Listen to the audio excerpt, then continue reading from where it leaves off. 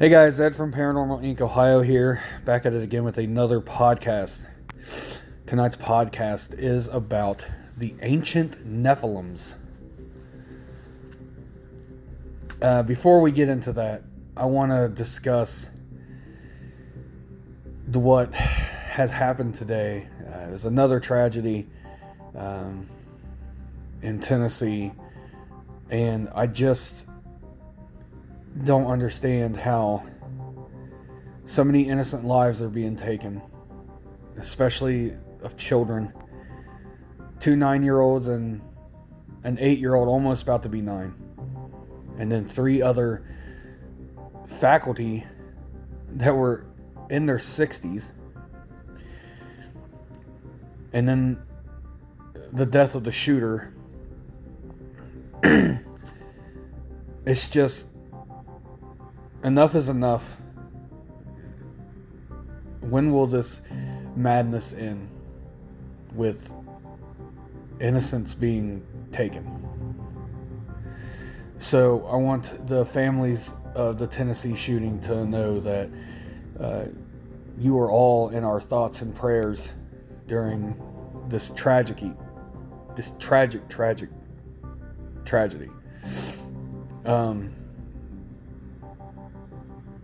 I am so very sorry for your loss.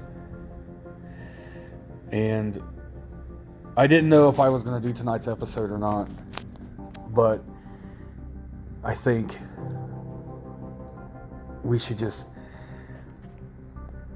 have some normalcy.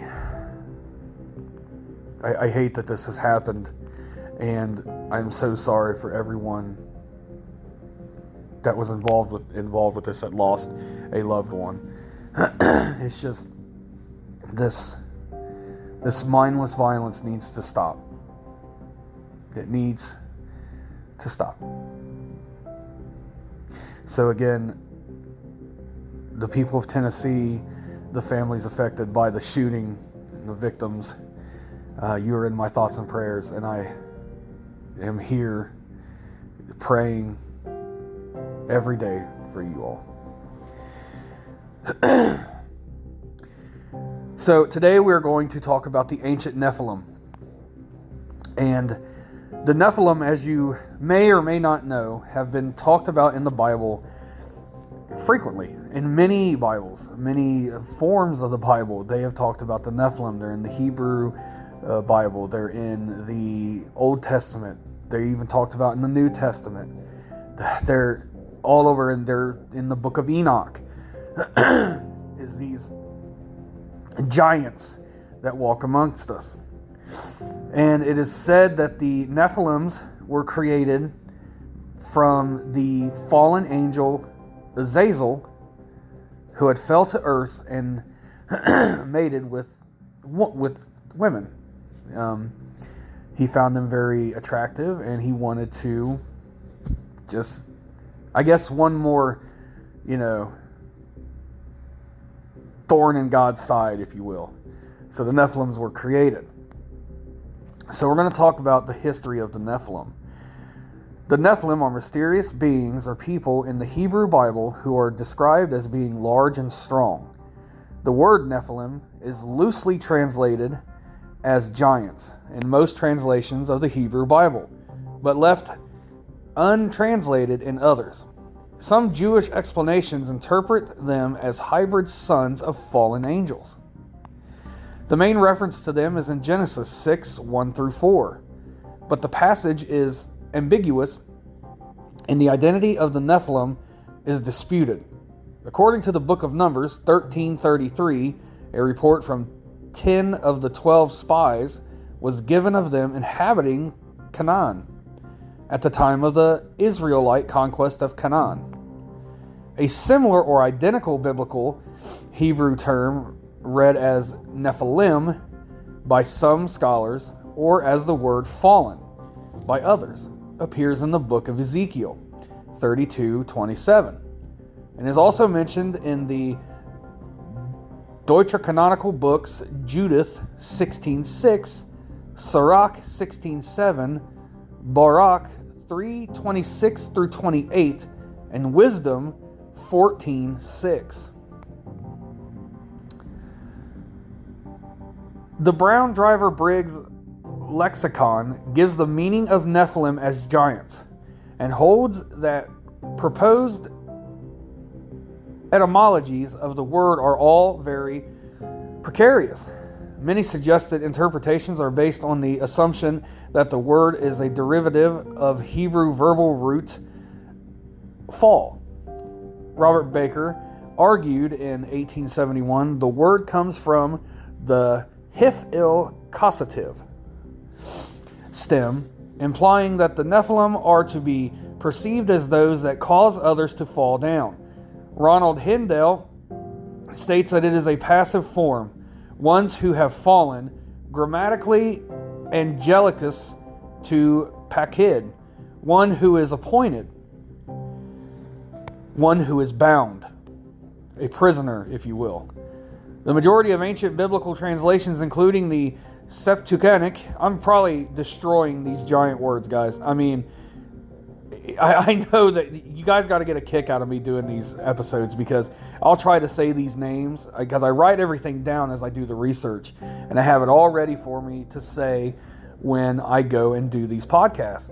And sometimes, most of the times, one, I can't read my own handwriting, and two, these names they're just gigantic. There's so many letters and it's, in different languages, so it's really hard for me to kind of pronounce, but I hope it doesn't bother you guys too much. I hope you get a kick out of it and get a laugh out of it. So, Theodosian Latin Vulgate, Samaritan Targum, Targum Onkelos, and Targum Neophiti interpret the word to mean giants. Symmachus translated as the violent ones, and Aquila's translation has been interpreted to mean either the fallen ones or the ones falling upon their enemies. In the Hebrew Bible, there are 3 interconnected passages referencing the Nephilim. 2 of them come from the Pentateuch. The first occurrence is in Genesis 6, 1-4, immediately before the account of Noah's Ark. Genesis 6:4 reads as follows: The Nephilim were in the earth in those days, and also after that, when the sons of God came into and unto the daughters of man, and then they bore children to them. The same were the mighty men that were of old, the men of renown. Where the Jewish Publication Society translation simply translate the Hebrew Nephilim as Nephilim. The King James Version translates the term as giants. The nature of the Nephilim is complicated by the ambiguity of Genesis 6-4, which leaves it unclear whether they are the sons of God or their offspring, who are the mighty men of old, men of renown. Richard Hess takes it to mean that the Nephilim are the offspring, as does P.W. Coxon. The second is Numbers 13:32-33, where 10 of the 12 spies report that they have seen fearsome giants in Canaan. And there we saw the Nephilim, the sons of Anak, who came from the Nephilim, and we were in our own sight as grasshoppers, and so we were in their sight. Pretty much saying that these guys were giants and we were mere grasshoppers to them. Outside the Pentateuch, there is one more passage indirectly referring and referencing the Nephilim, and this is Ezekiel 32:17-32. Of special significance is Ezekiel 32:27, which contains a phrase of disputed meaning with the traditional vowels added to the text in the medieval period. The phrase is read, Geborim Nephilim, fallen warriors, or fallen Geborim. Although some scholars read the phrase as Geborim Nephilim warriors, or warriors Nephilim, according to Ronald S. Hindell, the phrase should be interpreted as warriors. The Nephilim in the reference to Genesis 6:4, the verse as understood by Hindell reads, They lie with the warriors, the Nephilim of old, who descended to Shaul, with their weapons of war, they placed their swords beneath their heads and their shields upon their bones, for the terror of the warriors was upon the land of the living. Brian R. Doak, on the other hand, proposes to read the term as the Hebrew verb fallen, not to use the specific term Nephilim, but still, according to Doak, a clear reference to Nephilim tradition as found in Genesis. Most of the contemporary English translations, Genesis 6:1-4 and Numbers 13:33, render the Hebrew Nephilim as giants. This tendency is to turn stems from the fact that one of the earliest translations of the Hebrew Bible, the Septuagint, composed in the 3rd or 2nd century BCE, tenders the said word as gigantus. The choice made by the Greek translators has been later adopted into the Latin translation, the Vulgate, compiled in the 4th and 5th century CE, which uses the transcription of the Greek term rather than the literal translation of the Hebrew Nephilim. From there, the tradition of the giant progeny of the sons of God and the daughters of men spread to later medieval translations of the Bible. The decision of the Greek translators to render the Hebrew Nephilim as Greek giants or gigantus is a separate matter. The Hebrew Nephilim means literally the fallen ones, and the strict translation into Greek would be peptokatos, which I probably just destroyed that, which in fact appears in the Septuagint of Ezekiel 32:20-27. It seems then that the authors of Septuagint wished not only to simply translate the foreign term into Greek, but also to employ the term which would be intelligible and meaningful for their Hellenistic audiences. Given the complex meaning of the Nephilim, which emerged from the 3 interconnected biblical passages, human divine hybrids in Genesis 6, autochthonous people in Numbers 13, and ancient warriors trapped in the underworld of Ezekiel 32. The Greek translators recognize some similarities. First and foremost, both Nephilim and Gigantus were liminal beings resulting from the union of the opposite orders, and as such retained the unclear status between the human and divine. Similarly, dim was their moral designation, and the sources witnessed to both awe and transition and fascination, with which these figures must have been looked upon. Secondly, both were presented as impersonating chaotic qualities and posing some serious danger to gods and humans.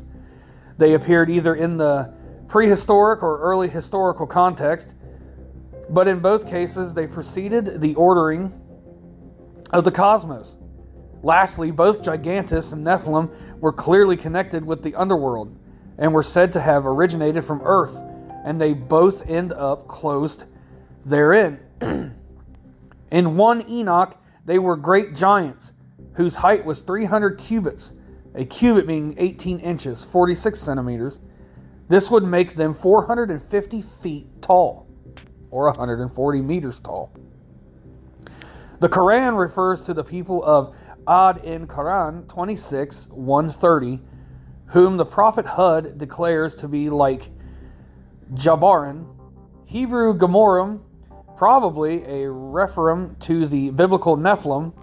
The people of Ad are said to be giants, the tallest among them 100 feet or 30 meters high. However, according to Islamic legend, the Ad were not wiped, but the flood, since some of them had been too tall to be drowned.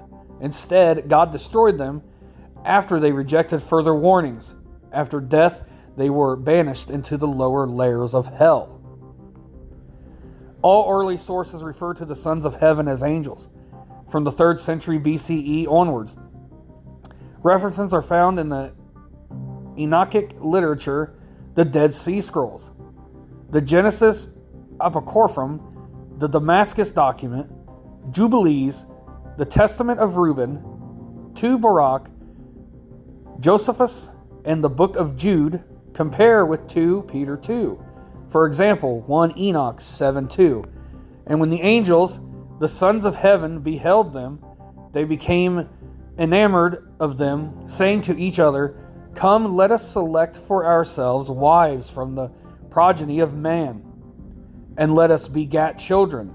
Some Christian apologists, such as Tertullian and especially Lactantius, shared this opinion. The earliest statement in a secondary commentary explicitly interpreting this to mean that the angelic beings mated with humans can be traced to the rabbinical Targum Pseudo Jonathan, and it has since become especially commonplace in modern Christian communities. This line of interception finds additional support in the text of Genesis 6:4, which juxtaposes the sons of God, male gender, divine nature, with the daughters of men, female gender, human nature. From this parallelism, it could be interpreted and inferred that the sons of God are understood as some superhuman beings. The New American Bible Commentary draws a parallel to the Epistle of Jude and the statement set forth in Genesis, suggesting that the epistle refers implicitly to the paternity of Nephilim as heavenly beings who came to earth and had sexual intercourse with women. The footnotes of the Jerusalem Bible suggest that the biblical author intended the Nephilim to be an antidote of superhuman race. Some Christian commenters have argued against this view, citing Jesus' statement that the angels do not marry. Others believe that Jesus was only referring to angels in heaven. Evidence cited in favor of the fallen angels interpretation includes the fact that the phrase the sons of God, Hebrew, or sons of gods is used twice outside of Genesis chapter 6. In the book of Job 1:6 and 2:1, where the phrases explicitly references angels, the Septuagint manuscript Codex Alexandrinus reading of Genesis 6:2 renders this phrase as the angels of God, while Codex Vaticanus reads sons. Tarquinian Pseudo Jonathan identifies the Nephilim as Shemaziah, and the angels in the name of list from 1 Enoch. The story of Nephilim is further elaborated in the Book of Enoch. The Greek, Aramaic, and Main Ge'ez manuscripts of 1 Enoch and Jubilees obtained in the 19th century and held in the British Museum and Vatican Library connect the origin of the Nephilim with the fallen angels, and the particular with the Agrori watchers. Samayaza, an angel of high rank, is described as leading a rebel set of angels in a descent to earth to have sexual intercourse with human females.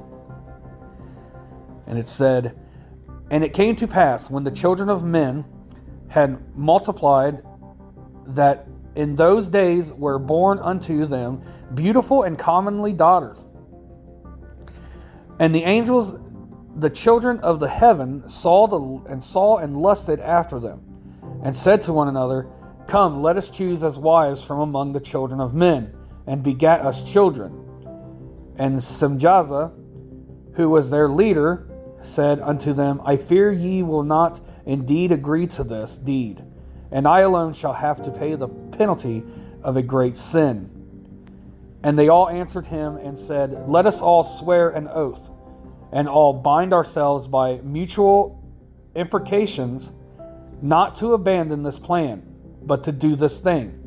Then swear they all together, and bound themselves by mutual imprecations upon it.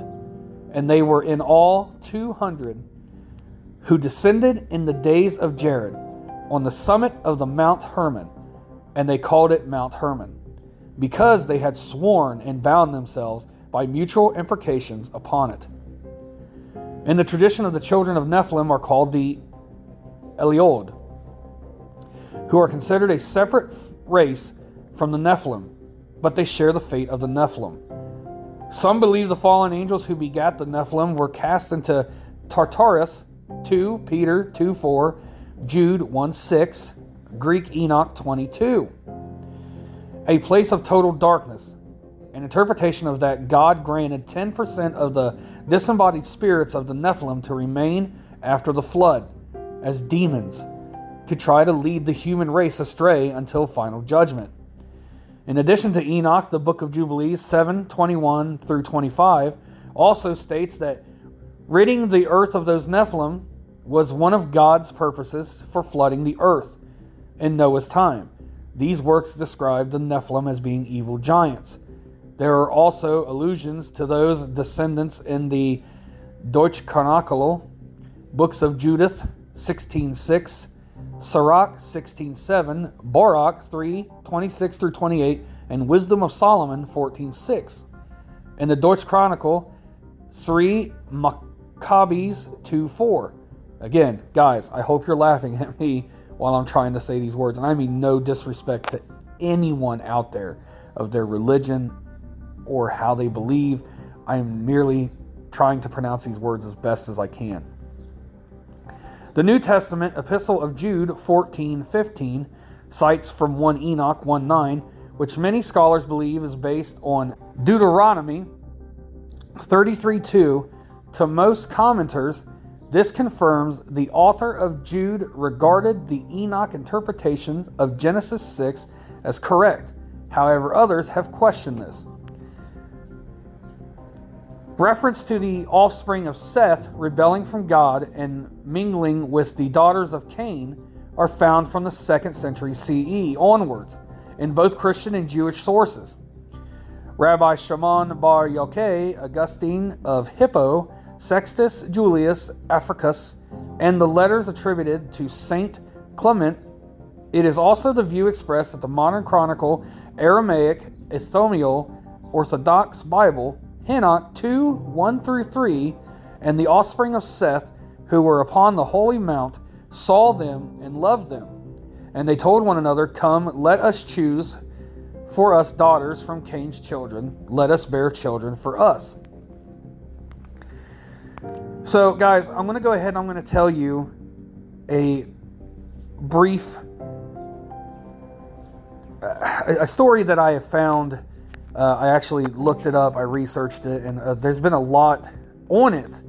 In Afghanistan, one of our special forces had come across something in the mountains, and it was a giant.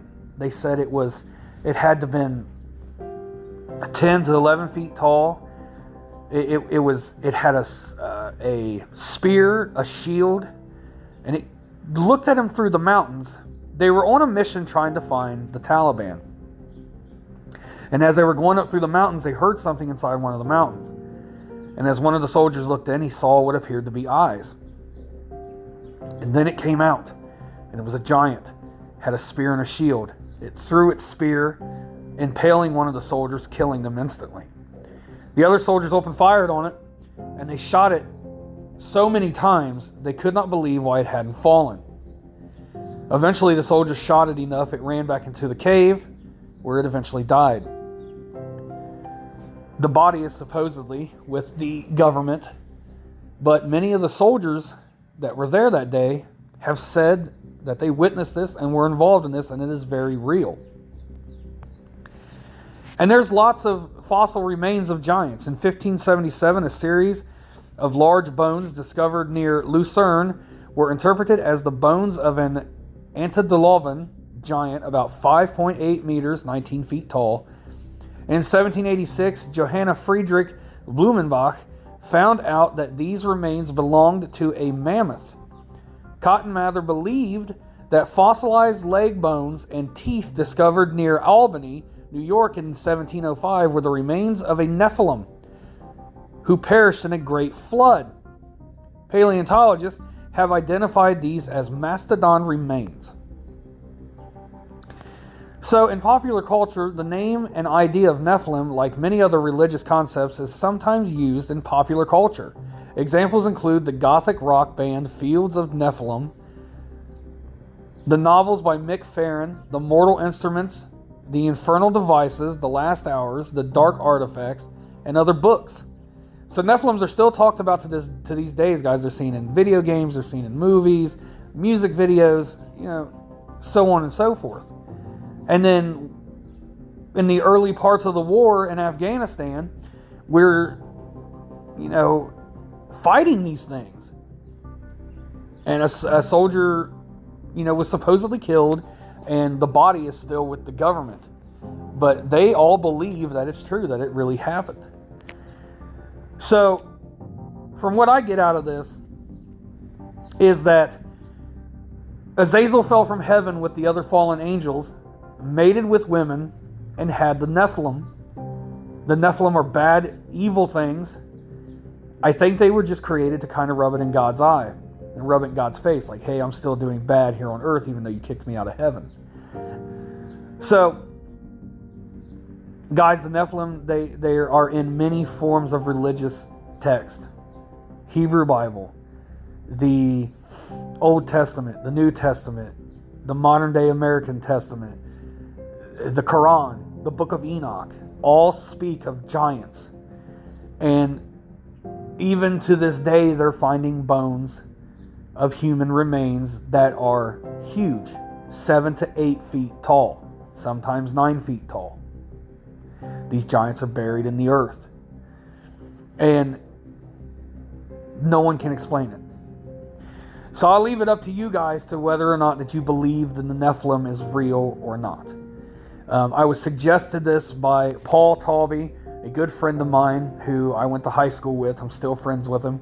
He suggested that I do a podcast episode on the Nephilim, so I went ahead and did it. And I hope you enjoyed it, Paul.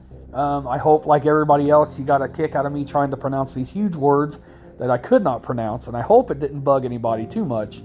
And I hope it didn't offend anyone, because the last thing I want to do is offend anybody. So you can go to ParanormalIncOhio.com. There you can check out the main business page. There you can see some old ghost hunts and ghost stories. And you can see our crystals and all the powers that they hold. You can check out our sage bundles for all cleansing needs. And the necklaces, pins, bracelets, and everything that goes along with the crystals. From there, you can go to Paranormal Inc. Ohio group. That is our group page on Facebook. There we talk about all things paranormal. You guys give me ideas, such as tonight. And I do a show on them. I do the research. I give you guys a shout out, or even sometimes try to have you on the show. From there, you can go to Paranormal Inc. Ohio on TikTok and YouTube. There you can check out some old ghost stories and some ghost hunts.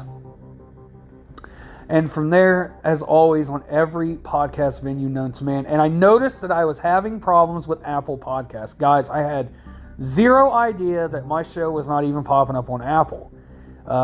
It was brought to my attention that the Apple Podcast had stopped putting my shows on Apple Podcasts. I have it taken care of. It is up and running. We are back on Apple Podcasts. All episodes are there. The new ones will drop there as well as when they go out on every other form. So if you use Apple Podcasts, we are back on Apple Podcasts, and we are everywhere on any podcast venue you can think of. And I thank each and every one of you. I love each and every one of you. You guys are the reason why I continue to do this. And I hope you guys enjoyed tonight's episode. And again, guys, please forgive my stammering of these big words. I was trying my hardest to pronounce them. So I hope you guys had a great night. You guys will hear another episode tomorrow at 10 p.m. Of course, Thursday will be live on Facebook at 10. Friday will be our Fear Friday live on Facebook at 10 p.m. as well. Guys, I hope you enjoyed tonight's episode. Thank you guys. Have a great night. Bye, everybody.